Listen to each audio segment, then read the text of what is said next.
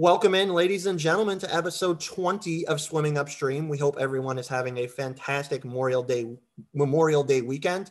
This weekend, of course, we honor our fallen soldiers who paid the ultimate price for our freedom here in the United States. Among many other things, that freedom allows Daniel DeVivo and I to be here with you today to recap week 4 of the Marlins 2021 minor league season.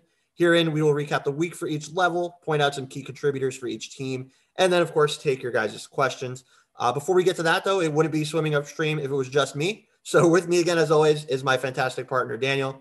Daniel, what's up, man? Thanks again for being here with me today. As you just told me, you and the wife newly vaccinated. Congratulations on that. How are we doing? How's the family? Hey, Alex. We're all good. Everything perfect with the vaccination. All good stuff. I congrats on 20 episodes, man. I mean, it's not a crazy number, but I remember when the idea came up, and I feel we've put out some solid content out there. Happy that a lot of people are enjoying it, and as always, excited to bring you more content. Awesome. Yeah, 20 episodes. I mean, we're not up where Peter Pratt is yet. He's up almost at the 100 episode mark, which congratulations to him. But we'll get there someday. We'll be there someday. Exactly. All right, guys. So without any further ado, we're going to break straight into our affiliates, and we're going to start as always with the lowest level with the Jupiter Hammerheads. Pretty good week for them. They do win their series 4-2. Plus 9 run differential, and they were in every game and competed really well. So you like to see that from the youngest team in the system. We'll get to our guys that we have as standouts, and I have 2. I'll get to mine first. Daniel, the first guy I have, I know I talk about this guy a lot, and I've talked about him a lot this year, but the guy just keeps getting on base via that awesome simplistic approach that I love. The first guy I'll mention is Troy Johnston. The guy just doesn't waste at bats. This week, he goes 11 for 24 on base in every game. He has 2 doubles, 4 RBIs. He also hit his first homer and the 4th of his career with just 1 strikeout. So again, that's 24 at bats, just 1 strikeout, and 11 hits is on base in every game. So yeah, again, awesome guy. Love to see it. And for the month, let's just go for the month because it's the end of May. He has walked 11 times and struck out 12 times while hitting .350. Again, dude just gets on base, doesn't waste at bats. Strong 4 average bat, shows the ability to work good at bats, limits strikeouts, should lead to a good OBP if he continues at higher levels. Only thing missing from him is power. He can hit the occasional gap, as we saw, and the very infrequent vents, which we saw this week, which was awesome to see. So yeah, if he can add in some power, man, this guy could round into a really, really good hitter. I likened him on another podcast, I believe on Peter's podcast, to like a Nick Markakis light. And I really think that's the kind of guy that he could be if he gets it going and at higher levels, which I do want to see him challenged to. So see what happens with him. I'm excited to see him get challenged, man. I want to see him get pushed up to at least below here shortly. And just since we're on the topic of him, we did have a question come in about him, Daniel, from South Florida SO2. He asked what I just mentioned. Is there a chance that Troy gets moved to single A advanced this season? I think there's much more than a chance. I think it's pretty much a foregone conclusion that once these moves start happening, when Conine goes up, when Connor Scott goes up, when this outfield moves start happening, that Troy is going to be like the first guy up, right? I want to see his bat against better stuff. Not the biggest or highest heralded dude in our system, but if he can continue to hit at this current level of production at higher levels, man, I think he can move pretty quickly through the system. So any thoughts you have on Troy there, Daniel? I like him, man. I mean, I've gotten to know more and more about him through you, because I know you also like him a lot. And regarding the question, yeah, I mean, we've mentioned it a few times how outfield traffic in our system is pretty strong. So it's hard, like if you just go through each system, you can find 3 to 4 outfielders already there. You're like, oh, even DHs. But yeah, I mean, just, going up once, to Beloit, where we got Connor Scott, we got Cam Meisner, we got Griff Conine, and we got Thomas Jones. That's 4 right there. Like, even with a DH, it's really hard. So obviously they don't want Johnston to come up and not get playing time. And that's probably what's, that's the holdup. Maybe with Victor Meza out at AA, you can bring up one of the Beloit guys, and there's a spot right there for Johnston. But that's the issue, right? I mean, we just have so much talent, maybe with trades further injuries, promotions to the big leagues. So, of course, there will be opportunities, and he definitely deserves it. Yeah, I mean, just to end on him, and I definitely agree with that. He definitely deserves it. It's just a timing thing. And then, like you mentioned, the depth. The only thing that I would kind of worry about, it's a little bit of a different circumstance now because the system has so much depth back. And this is going back to when it didn't, back in 2017, when there was a guy I really liked in Jupiter named Kyle Barrett. And Kyle Barrett was the same kind of hitter, that same kind of singles first hitter that would walk a ton, not waste his at bats, would have tons of hit streaks. I remember one time he was on like a 12-game hit streak back down there in Jupiter in 2017. And then he gets called up to Double A. And of course, this was right in the midst of the ownership change, too, that in 2018, he gets called up to Double A and just didn't get a real chance there. I mean, you even saw the organization signing free agents that they were playing over him, and stuff like that. Of course, that was during an ownership change when the system was in a much different position that they are now. And of course, new ownership's coming in. They're going to want to sign their own guys. We're going to have different viewpoints and stuff like that. But it just scares me that with all the depth that we have, you don't want to see his career kind of fizzle out, especially if he's a quality ball player. So I do want to see him get pushed, definitely. And I want to see it shortly because I don't think he has much left to prove with the Jupiter Hammerheads, even though the season's so young. So yeah, want to see him get pushed. We'll see what happens. I definitely think there's a future for Troy in the big leagues. I'll go to my other guy, Daniel, with Troy aside. We'll go to my other guy. I want to bring up George Soriano. This is another guy I want to see get pushed. Of course, he had an injury problem. I believe he was sent to extended to begin the season after minor league spring training.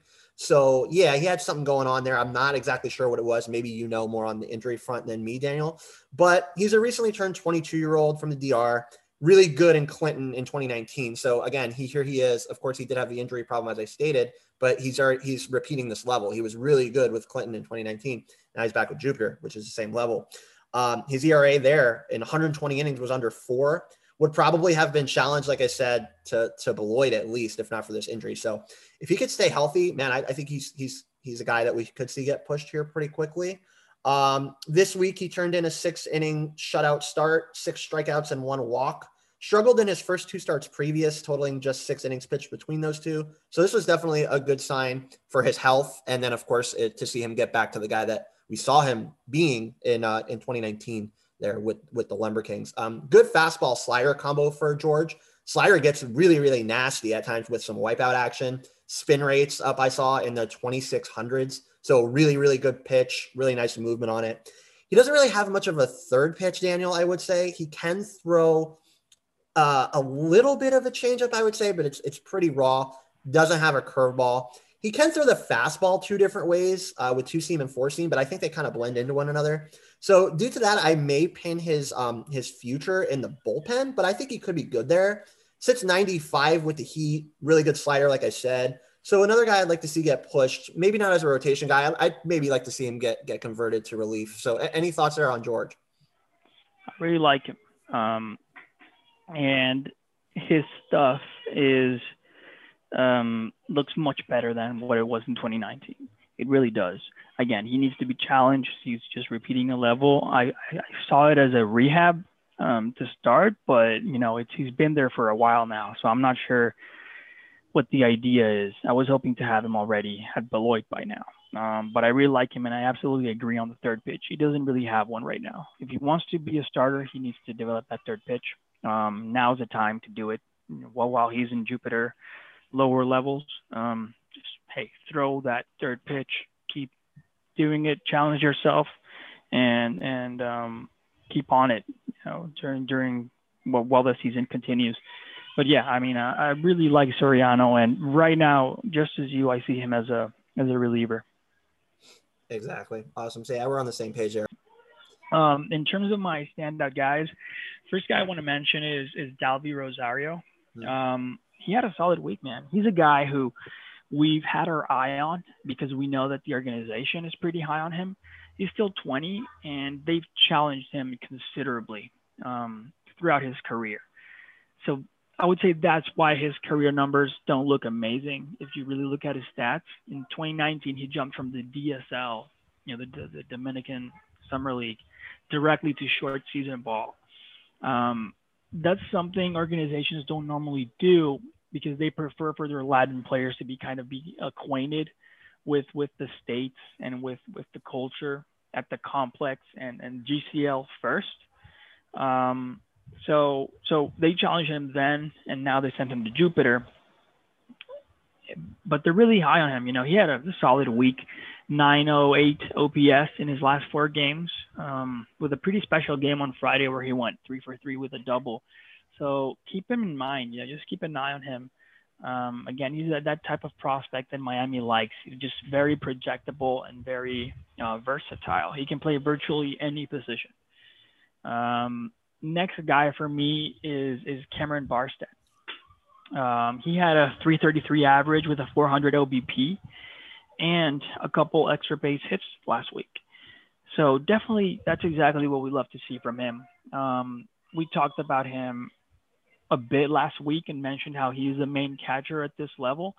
Well, yeah, I mean, we saw it. He started 5 games last week, 5 out of 6, 3 of those at catcher.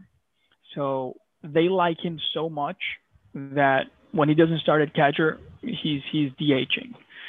So So we were just talking about John Mercado here. Well, this guy's bat is coming along. You know, Barstead is. You can see why the organization is pretty high on the kid. Let's continue to monitor him. And I actually do have a third guy this week. I mean, we got to keep in mind that Jupiter has had an amazing last couple of weeks, so it makes sense that we have a few guys. And then my last guy here is Dax Fulton. Man, he was amazing this week. It's so exciting to see. People need to remember that he's coming from a Tommy John surgery at such a young age. You just can't be sure how he would come back from it. Well, I mean, he struck out 7 in 4.2 innings with no runs allowed, 1 hit and 1 walk. That's beautiful. You know, he keeps building. You know, Alex mentioned last week how he had a start to build on. Well, he built on it. Look at this beauty. Our buddy Ian Smith at FLA Floss Midi on Twitter. Please follow him. Like, do yourselves a favor. He has been going to many of Jupiter's games, and he told me literally, you know, Dax Fulton's curveball is bonkers. You know, it's so good. And that's what all scouting reports had when he was drafted, but it's so good to see it now that he's with Miami. An average spin rate for a curveball, to give you an idea, at the MLB level is around 2,600. Ian got Dax closer to the 3,000 RPM. So that's nasty.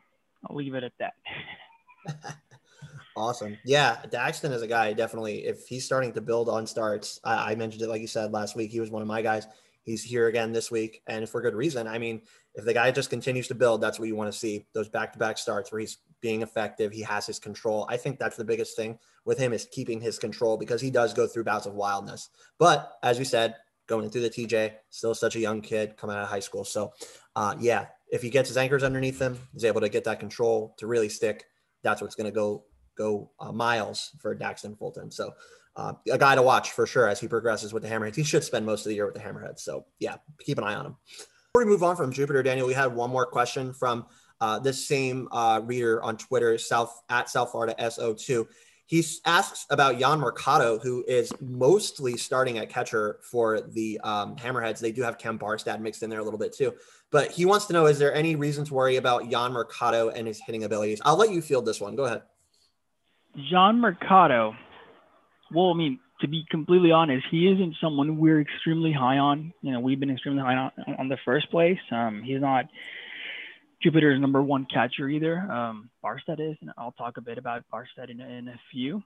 But, you know, the reason why we're not really high on John yet is that, you know, he simply hasn't had enough playing time to really evaluate. And he didn't come in with a strong pedigree in the first place. So for him, it's just, you know, getting more reps. More than that, though, young catchers, I feel they need to be evaluated differently than other prospects. They have so much to develop at this stage that it's just overwhelming. You know, they need to get to know every single pitcher on their rosters. Yep. They need to learn how to receive them. They need to work on their framing, on their blocking, on their arms, and are expected to just grab a bat and hit 300 I mean, it's really hard to be a catcher at this age, you know, and that's why I'm still waiting on Banfield. Yeah. He has everything down. Now he can concentrate on his hitting. Mm-hmm. So let's just wait to see how this kid develops. You know, maybe he has some good at bats this season, gets to know the guys he's playing with, moves to the next level, and is able to develop that bat. You know, so like if we're always saying, hey, it's been 1 month and it's been a 2 year gap or a year and a few gap, wait for everybody else. Imagine what I think about young catchers. You know, we really need to wait for them. All right. I think that's all we got, Daniel, for our friends in Jupiter. We'll move on. We'll go over to the single A advanced Beloit Snappers. They go 3-3 with a +6 run differential. They split the series. They did have a double header mixed in as well. I'm sure we'll talk about that. I'll let you go first here with your guys that stuck out for the Snappers. I got one this week, and it's Josh Roberson. So as you guys well know, we're pretty high on him. You know, we're pretty high on Josh Roberson. His stuff is just so nasty. He started the season in the IL. Then he rehabbed in Jupiter for a week or so and is now in Beloit. Currently, he's acting more as a long reliever. And of course, you know, he's killing it. Last week, he pitched twice, 4.2 innings, 5 strikeouts, 2 hits, 2 walks. We had him as a starter this season, but do ultimately see him as a high-end reliever. At least I do. You know, I'm speaking not speaking for Alex here. That's how we projected him. Now we're not sure if the team is building him up to start later this year. For now, since he's coming off an injury, or if they're just ready to keep him as a reliever. If it's the latter, though, I'd like to see him being challenged at the upper levels. Like if he's gonna be a reliever moving forward, I think he's ready for Double A and show what he can do there. Yeah, for sure. Definitely agree on that. I have 2 for the Snappers. The first one I'll get to is a hitter, and it's Will Banfield, who we just talked about previously. It wasn't a fantastic week, but there were definitely some bright spots beyond the 5 for 21 that he went at the plate in terms of hits. Other than the hits, he did have 5, like I said, but he walked in every game of this series, 6 walks in this series, also doubled. He also hit his homer, tripled and homered first game of the series. So there you go. He literally hits for the cycle in this series. He singles a couple times, and then he has a triple, double, and a home run, and a triple and homer in the same game. So yeah, good to see some signs from Will Banfield, right? I like his patience a lot. You like to see the power coming through a little bit as well. He also somehow stole a base, Daniel, which is the first stolen base of his career. Probably not known for the speed very much, especially being a catcher, but stole a base. Cool. First of his career. Awesome. Love to see it. So yeah, a solid week for Will Banfield. You like the walks, you like the patience, and you like to see the power coming a little bit, right? So yeah, I think it's a guy that is recognizing pitches a lot better than he did previously. There's not a lot to look at and say, okay, he's hitting 300 plus he's hitting a home run every other day. He's not doing that, but it's coming, right? As we just mentioned with catchers, it's a slower build. It's a slower pace. Definitely understandable. Will Banfield's no exception, even though he is the highest heralded catching prospect in the Marlins organization. It's going to take time, and you like to see these baby steps being taken. And I think this week he did really well. So Banfield, one of my guys. Daniel, got any thoughts? Man, it's exactly what I mentioned before. I'm still excited about him. You know, some lists have him at 30, 40. How can they? Listen, I don't want to judge lists harshly, but a guy who's so good, with everything else a catcher needs to do, who's still in the lower levels and can now concentrate on developing his bat, who has power, by the way. He obviously needs to change a few things in his swing, cut down the Ks, make more contact. We all know that, but he has time. You know, I mean, he needs to be higher up on lists, I feel. I'm still high on Banfield, and feel like he is going to be an important part of Miami's future. Yeah, and just because you mentioned it, the Marlins know what they have in his defense. They're not worried about his defense at all. That's what he was known for when the Marlins got him. Everything else, they're not worried about that. And you can see this is evident that they want to build the bat by them putting him in the DH spot right? So they're getting him time at the DH spot. They're taking the pressure off of him going out and catching guys and just really trying to focus on building up his bat. So yeah, he's going to play and he's going to play a ton, and they're going to give him every chance to develop that bat. And you like to see it at least starting to come out from Will Banfield this week. We'll see if he keeps it up. It's probably going to be, a hot and cold kind of a thing with him, I would say. But yeah, the more consistent that he can be, the better off he's going to be. But yeah, pitchers love throwing to him. They really do. I mean, he's a great receiver back there. Like, you ask any pitcher, they just love to do it. So again, just great to see. Exactly. All right. So you speak with the pitchers that are throwing to Will Banfield. I'll get to the one bright spot in terms of the rotation, Daniel, for them this week. And it had to be Kyle Nicolas. So Kyle gets his fourth start in the first game of a doubleheader after the start that he was supposed to pitch in was rained out the day previously. And what does he do? He goes 4.1 innings in a 7-inning game, 2 earned runs, 2 walks, and the strikeouts. 11 strikeouts, faces 20 hitters and strikes out 11 guys. Just absolutely insane. Was just ridiculous. Awesome to see. What you like about Kyle Nicolas, obviously, is the fastball and the velocity, which is what he lived off of as he was coming up, through college and everything else. It's up to 97. Got some good, really what I like to see in the couple of starts that I've gotten to watch from him on the fastball is the way that pitch moves. It's not just a straight 97, right? This thing's dancing, Daniel. I mean, I don't know if you've seen it as well as me. This pitch moves pretty much wherever he wants, and he can place it really well. Definitely his best weapon, and I think that's probably like a 55 or 60 grade pitch right now. I think that's a major league pitch.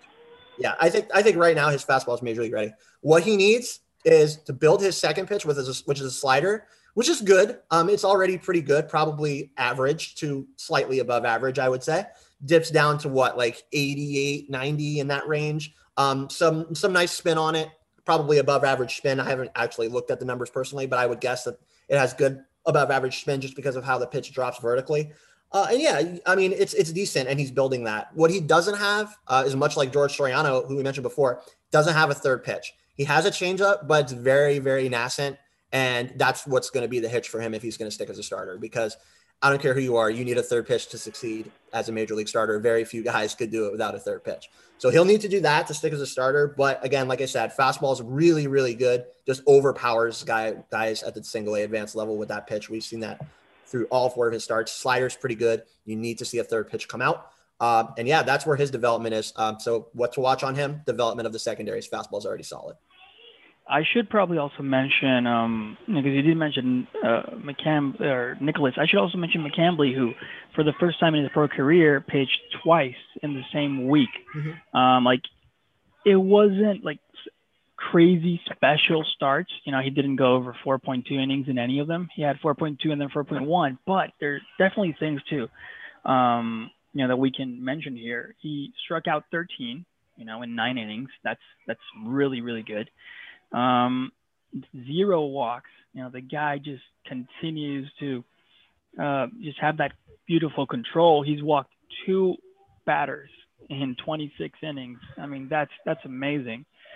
And the only thing is that he did get kind of hit around, 0 walks, but his first start of the week, he had 8 hits. Mm-hmm. And obviously, that turned into 3 runs, which made the start not look too great, but he built off of it and only gave up 1 run on Sunday and only 2 hits in 4.1 innings. So yeah, we should probably mention McCambly, which again, 2 starts in 1 week and for the first time ever, probably for him. And he did well. I mean, that's 4 runs in 9 innings. It's 4 ERA. That's fine. But the K's is what really stood out. Yeah, exactly. It's a guy that has great control, but as we saw this week, the command I think is good. I don't think it's nascent. I don't think it's below average. I think it's probably about average right now. Probably an average command tool. Maybe if you want to put a grade to it, 40 to 45. But I think he has room to grow that for sure. But when he's not commanding, he's going to get hit. When he falls behind and counts, he's going to tend to get hit because he has to go back to the fastball rather than go to those beautiful breaking pitches that he has, namely that curveball. So yeah, when he has to challenge more with the fastball, give guys second, third looks with the fastball in the same at bat, I think that's probably when he's going to run into those command problems, which I think that's kind of what we saw in that start that Daniel's talking about where he gave up all the hits. But he's not going to walk a lot of guys. Control's really good. I think the command could use to be developed a little bit more. But again, like we said before, this is a guy just getting started in his pro career. So tons of time. No reason to worry at all. And he already has 2 really good pitches and a third on the way. So yeah, Mick Hambly just continues to be solid. And even when he's not at his best, like we saw this week, he's still able to be effective in strand runners. So we like to see it. Good call out on that one, Daniel.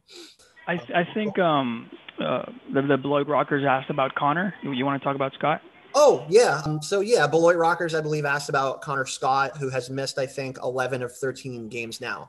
I did get some clarification on this earlier in the week. I did put it on Twitter. You guys probably saw it. The news on Connor is good.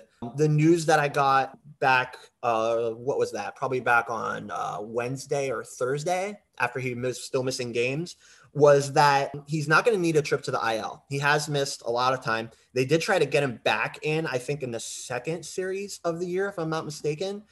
And he only played in 2 games and then had a day off. Then, of course, the Monday day off, and he hasn't played since then. So, yeah, where is he? Well, the word that I got is that he's experiencing some mild stiffness. Wasn't clarified where. I did try to get clarification. It wasn't specified whether it's, back, hamstring, whatever it may be. But the news is good, and it's that he's not going to need the IL stint, like I said, and that he should be back sometime in this upcoming series for the Beloit Snappers. So there's your word on Connor Scott. Definitely want to see him back because he was off to a great start and a guy that me and Daniel both could see moving in the future here with through the organization. He looked really good in spring training. So. Yeah, and we obviously hate it when somebody misses. Like as soon as it's 2 days in a row, we don't see some of these guys on the lineup. We're like, oh no, here we go.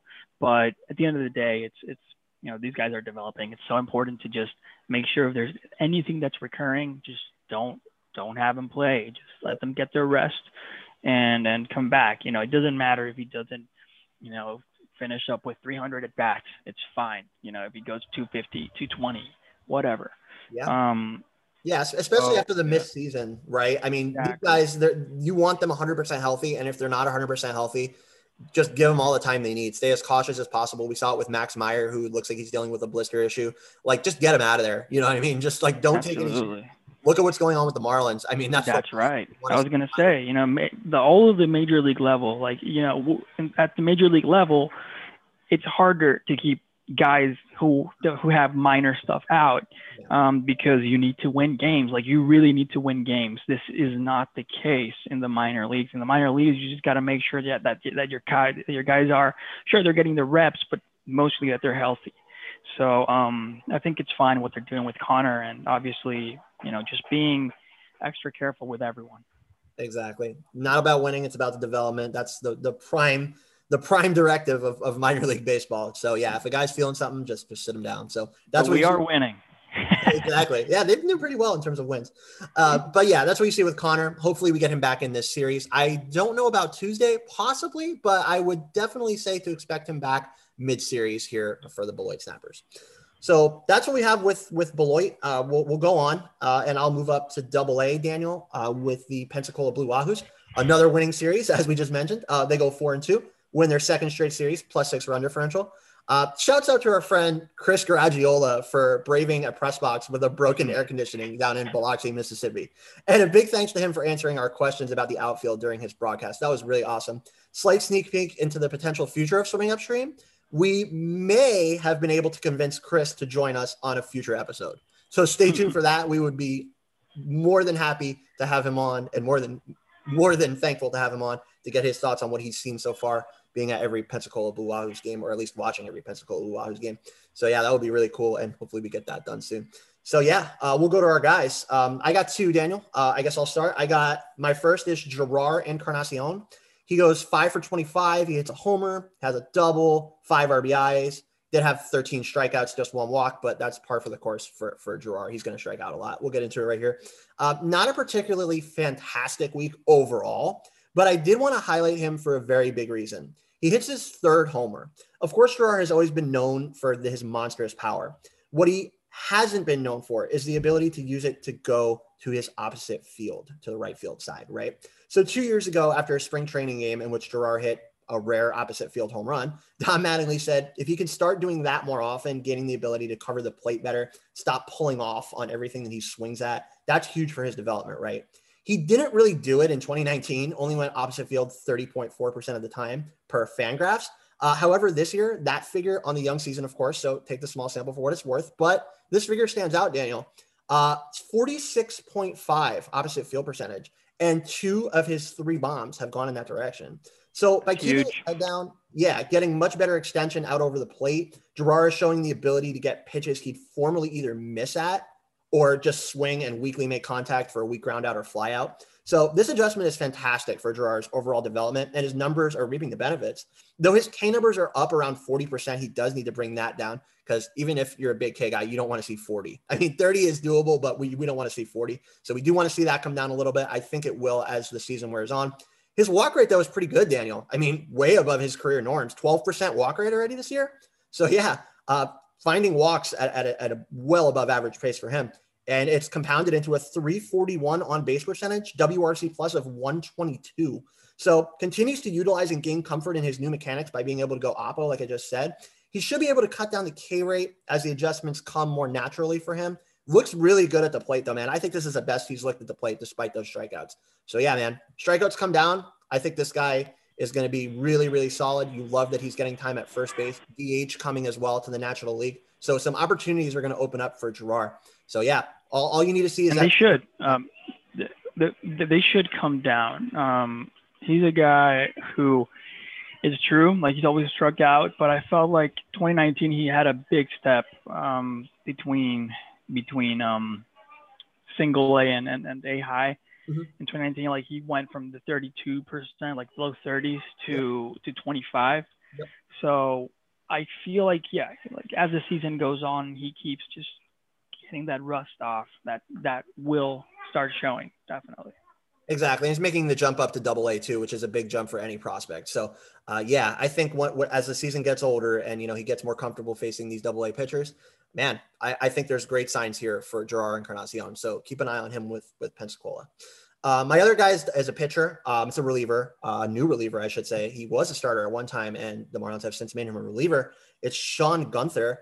Of course, most of the attention in Pensacola is going to be on the rotation with Meyer, Eater, etc. But out in the bullpen, this guy has been nearly untouchable, Daniel. So far this year, 15.1 innings pitched, just 2 earned runs, and the walks to strikeout numbers, 22 strikeouts and 2 walks. So crazy. The guy just gets it done. I mean, amazing. Gets strikeouts, gets outs, and limits pitches and serves up multiple innings for that bullpen. This week he goes 4 innings, 5 strikeouts. That's all that was on his line. No hits, no walks. So yeah, man, a guy that just gets outs and a solid bullpen anchor for the Pensacola Blue Wahoos. Couple details. As I said, a former starter. Marlins converted him to relief work in 2019. Began to really thrive there. Between single A advanced, he had a 2.02 ERA. 71 innings, 72 strikeouts, 16 walks. So there you see the strikeouts to walks again. Great control, great command guy. He's not going to overpower you. He's a pretty average dude, 5'11", 194. But a lot to like about his delivery. Pitches like from the first side of the rubber, from the stretch, right? Really quick wind leading into an over-the-top delivery.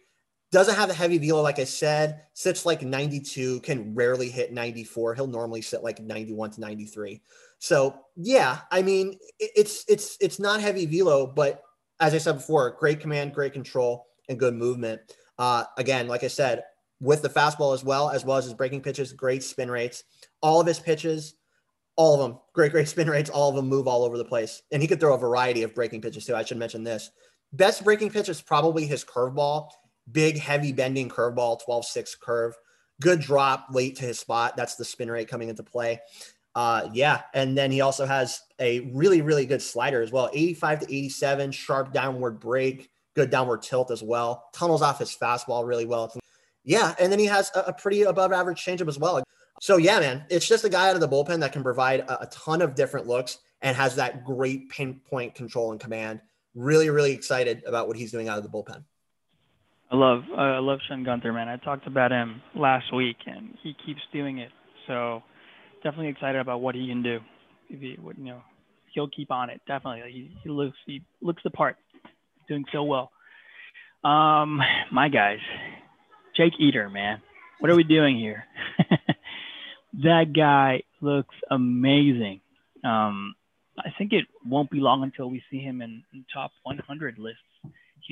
dominating the AA level. His first pro level, just dominating. 5 innings pitched last week, 0 earned runs, 1 hit, 2 walks, 8 Ks. For the season, he now has a 0.45 ERA, just not even DeGrom. 1.65 fielder independent pitching, 0.95 whip, crazy 15.30 K per 9. Just utter dominance, man, from Jake Eder. We knew he was good. We didn't know he was this good. If there's one thing he needs to work on, it's bringing down the walks a bit. Currently at 4.95 walks per 9 innings. But man, I mean, just the kid just looks like the real deal.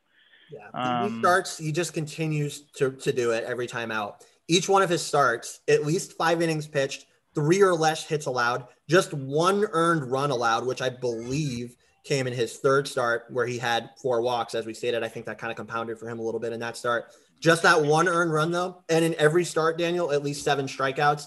Obviously had that awesome first outing of his career with the 12. And then his last start, he gets 8, 7, and 7 in between for his other 2 starts. So he just keeps doing it, man. And so impressive to see a guy come straight out of a draft, challenge to the AA level, and he's one of the best pitchers in minor league baseball. Can't say enough. Absolutely. And, maybe you can expect like 1 or 2 starts where the league doesn't have any information on you, but how many starts now? 5? And 4, yeah. They're still not seeing him. I mean, 4 starts and nothing, so it wasn't a lack of information. He's just killing it. Yep. My other guy I want to talk about here is Devin Hairston. He had a nice week. 25-year-old infielder who the Marlins picked up as a minor league free agent this season, earlier this year. Guy hit 2 bombs, so I did want to mention him, but we're not too high on him right now. You'll see he didn't even crack our top 100. He's still a career 559 OPS, so we need to show a lot more of this if he wants to really start turning some heads. Yeah. Awesome. So yeah, good 2 picks right there. Eder, just, I could talk about that guy all day. Anyways, we'll go on. We'll go up to our last level, Daniel, Jacksonville, the AAA Jacksonville Jumbo Shrimp. Oh boy. Rough week for our boys in Duval. They face off against, of course, a fantastic Durham Bulls team out of the Tampa Bay Rays organization. We all know who they are. They squeak out their only win of the series in the final game to avoid the sweep. They scored just 12 runs, though, a negative 26 run differential. So after starting out so great to their season in terms of winning ball games, they lost 5 in this series. So they'll try to get back to their winning ways, though. They're going, I believe, to Gwinnett on Tuesday to face the Gwinnett Stripers, who I think are the Atlanta Braves affiliate. So, we'll get into some guys here. Before we get to our guys, Daniel, just the biggest story out of Jacksonville all year, of course, has been Jesus Sanchez. In this series, scary moment for him. Fouled the ball off of his foot and was removed, I believe, from Friday's game. Looked hobbled playing in the field on Saturday, per Matt Present, who is part of the Jacksonville front office as well as their broadcast team. And then he was DHing on Sunday, and they removed him from that game for a pinch hitter. So as we said before, with taking precautions, right? He did get into games. He didn't finish games. So hopefully he just started feeling soreness or feeling it again. He did foul the ball right off the top of his foot, which is always painful for anybody. Don't care who you are. So I did it a couple times by myself in Little League when I was playing Little League, and it was not fun. So yeah, I just can't even imagine how much worse it is when you're facing major league velocities, right? Yeah. So yeah, definitely a sight for concern, I would say. But again, we just hope it was soreness and swelling. And again, per Matt, in Jacksonville, he's definitely not looking 100%.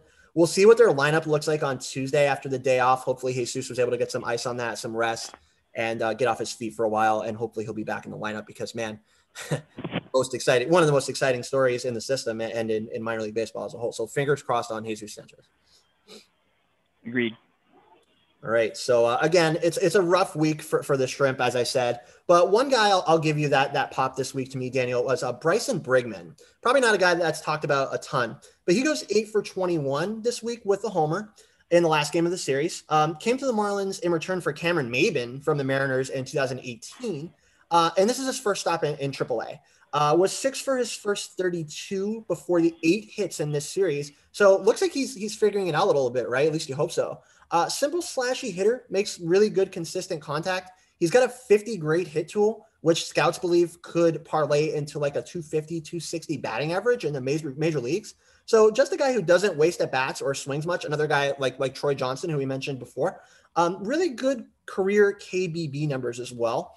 Plays multiple infield spots, profiles basically as like a utility guy, maybe a producer off the bench. And Daniel, it may sound, like that's something that's usually overlooked, but you need those kind of guys, those role player kind of guys in any good organization, as is being proven right now by what the Marlins are going through. So you need those depth guys. And I think Bryson Brigman could be a pretty good one for any Major League Baseball team, the Marlins included. Definitely. He's a guy we've been looking at and kind of waiting for him to take that next step since he got here. But good to see him have a good week. My two guys are two guys who I really love seeing right here as standouts. First one is Tommy Evelt. He's a guy everybody loves, Touchdown Tommy. He also started the season with an injury like Roberson did. If you remember, he hurt himself during a spring training game with the Marlins, but he finally made it back to AAA. He pitched 4 innings this week, 4 Ks, 1 run, 3 hits, 1 walk. So let's hope he can build off of this, because this is a guy who deserves a shot in the majors. He's been in the minor leagues for a while now, and he's got the stuff. So let's hope he can have a couple good months and maybe he gets his shot. And my other guy who I really, really love seeing here is Monte Harrison. He, again, it just feels good to have him here. He had a great week, only played 4 games, but has had a 357 average, 470 OBP, 643 slugging. I mean, that's over 1,000 OPS. We'd love to see it. Also, 23% K rate, which for Monte, sadly, is pretty elite. Again, just build off of it, man. Definitely a great week for him. Just keep making contact. We all know that when he does make contact, it's hard. If it's soft contact, he has the wheels to get the first before getting, before the ball gets to first. So just, if Monte gets his bat on the ball, it's good news for everyone. Definitely doing well in the field as well. I've liked what I've seen from him playing in that outfield. So yeah, Monte is a guy that he's on that precipice, I think, right? Of is he going to make it or is he not? He's not quite where Lewis Brinson is yet, where I think Lewis Brinson's pretty much, sadly, I would say for me, because I do love the guy, I would say Lewis Brinson is probably out in terms of a big future in Miami. Monte Harrison, though, I think he's nearing that level where you want to see it and you want to see it immediately. And for him to be doing well in Jacksonville, that's good news for the entire organization. A guy that I think we will see back up with the Marlins sometime this season. Oh, yeah. All right. So I think that's all we got for our standouts per level. Some good stuff in there. We did want to get to 2 questions that we had on Twitter before we go. I'll get the first one, Daniel, and I'll let you go first on the second one. But the first one is from Eli, and he's asking about Brian Miller. Brian Miller is a guy that a great dude, first of all. Awesome. He's been around the organization for a while. I've gotten to know him really well. Great guy out of North Carolina, good college pedigree. I really had hopes for him, especially when he first came here back when we had what we had in the minor league system. He was one of those first guys that I looked at back then and said, man, I think this guy could be really good, right?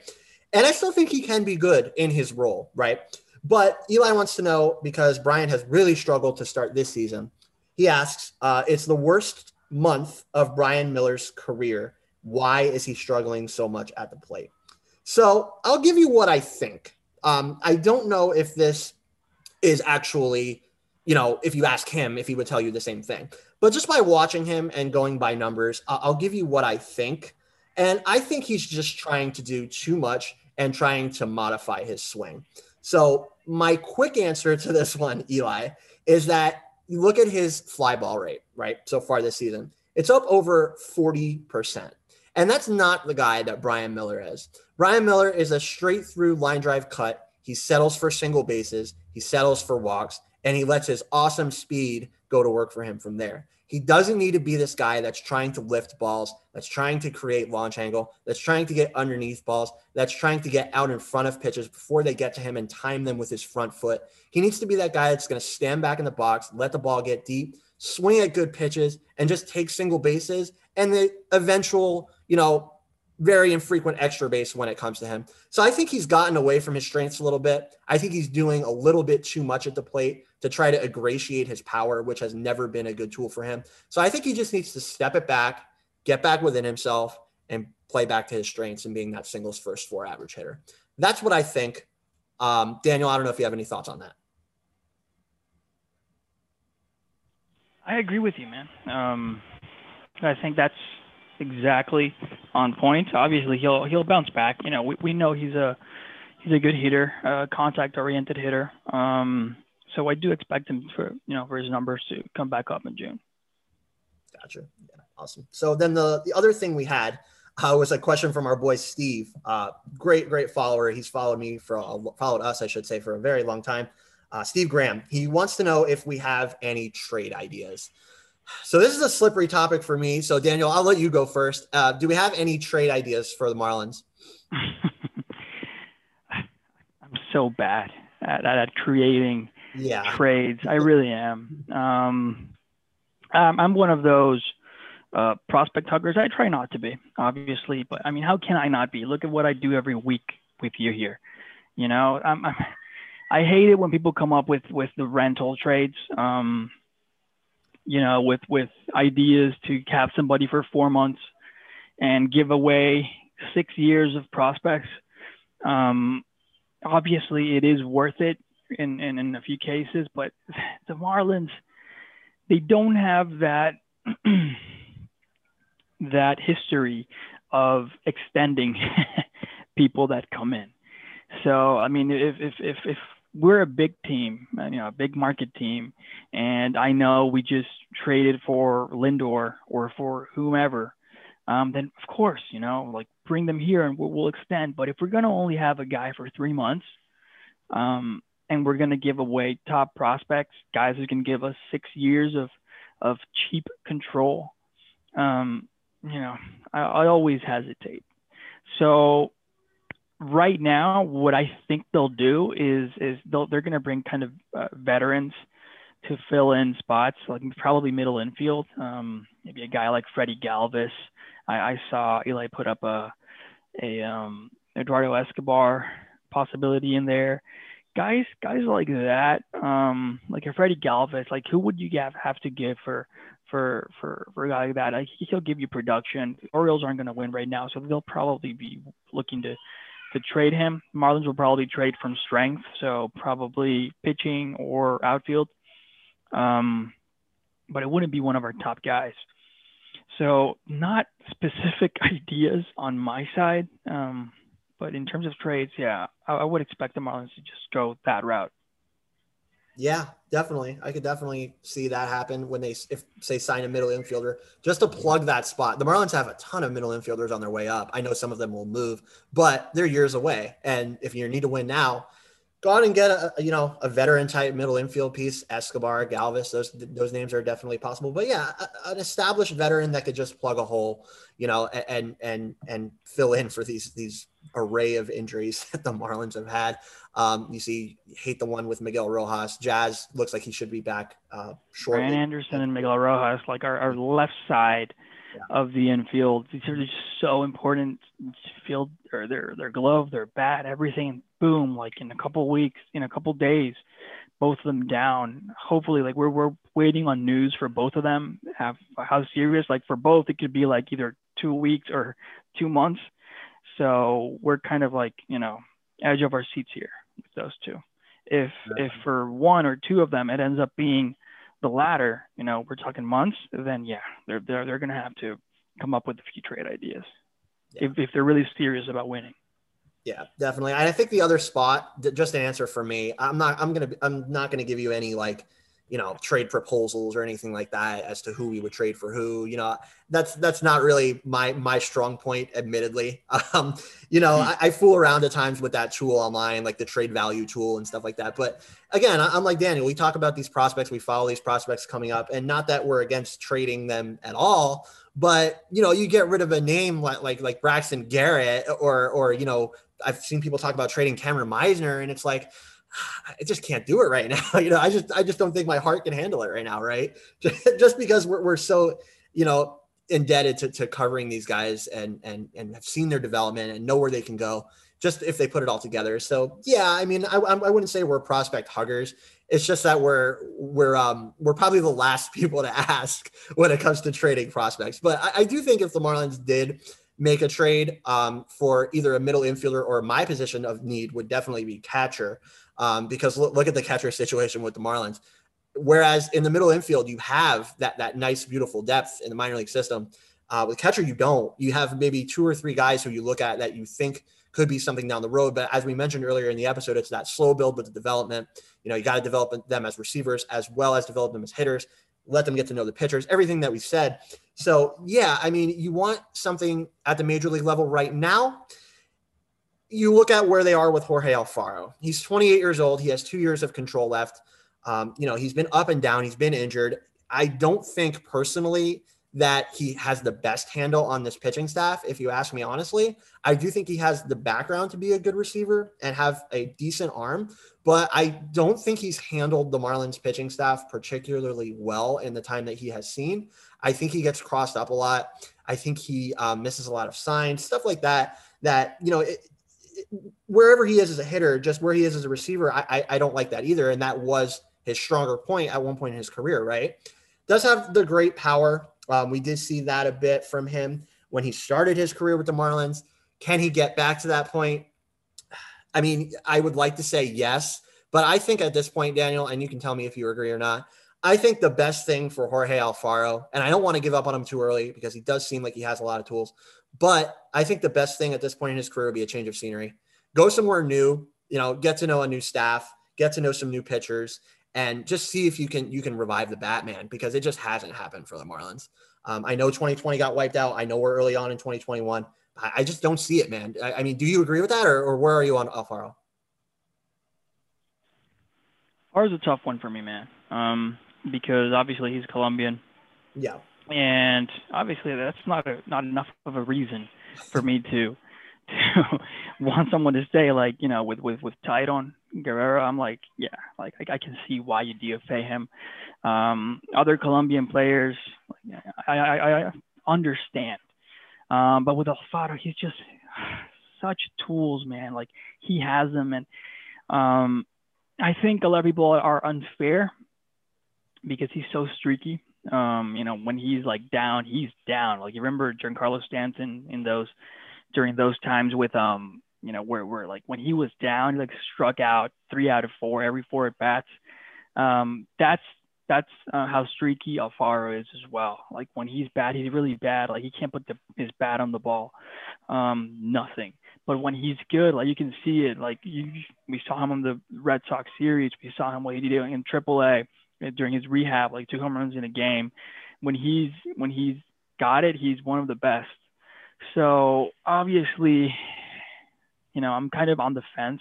I feel like there is still, like, we've been waiting for him for a long time now. But as you mentioned, 2020, pretty much a lost year for him.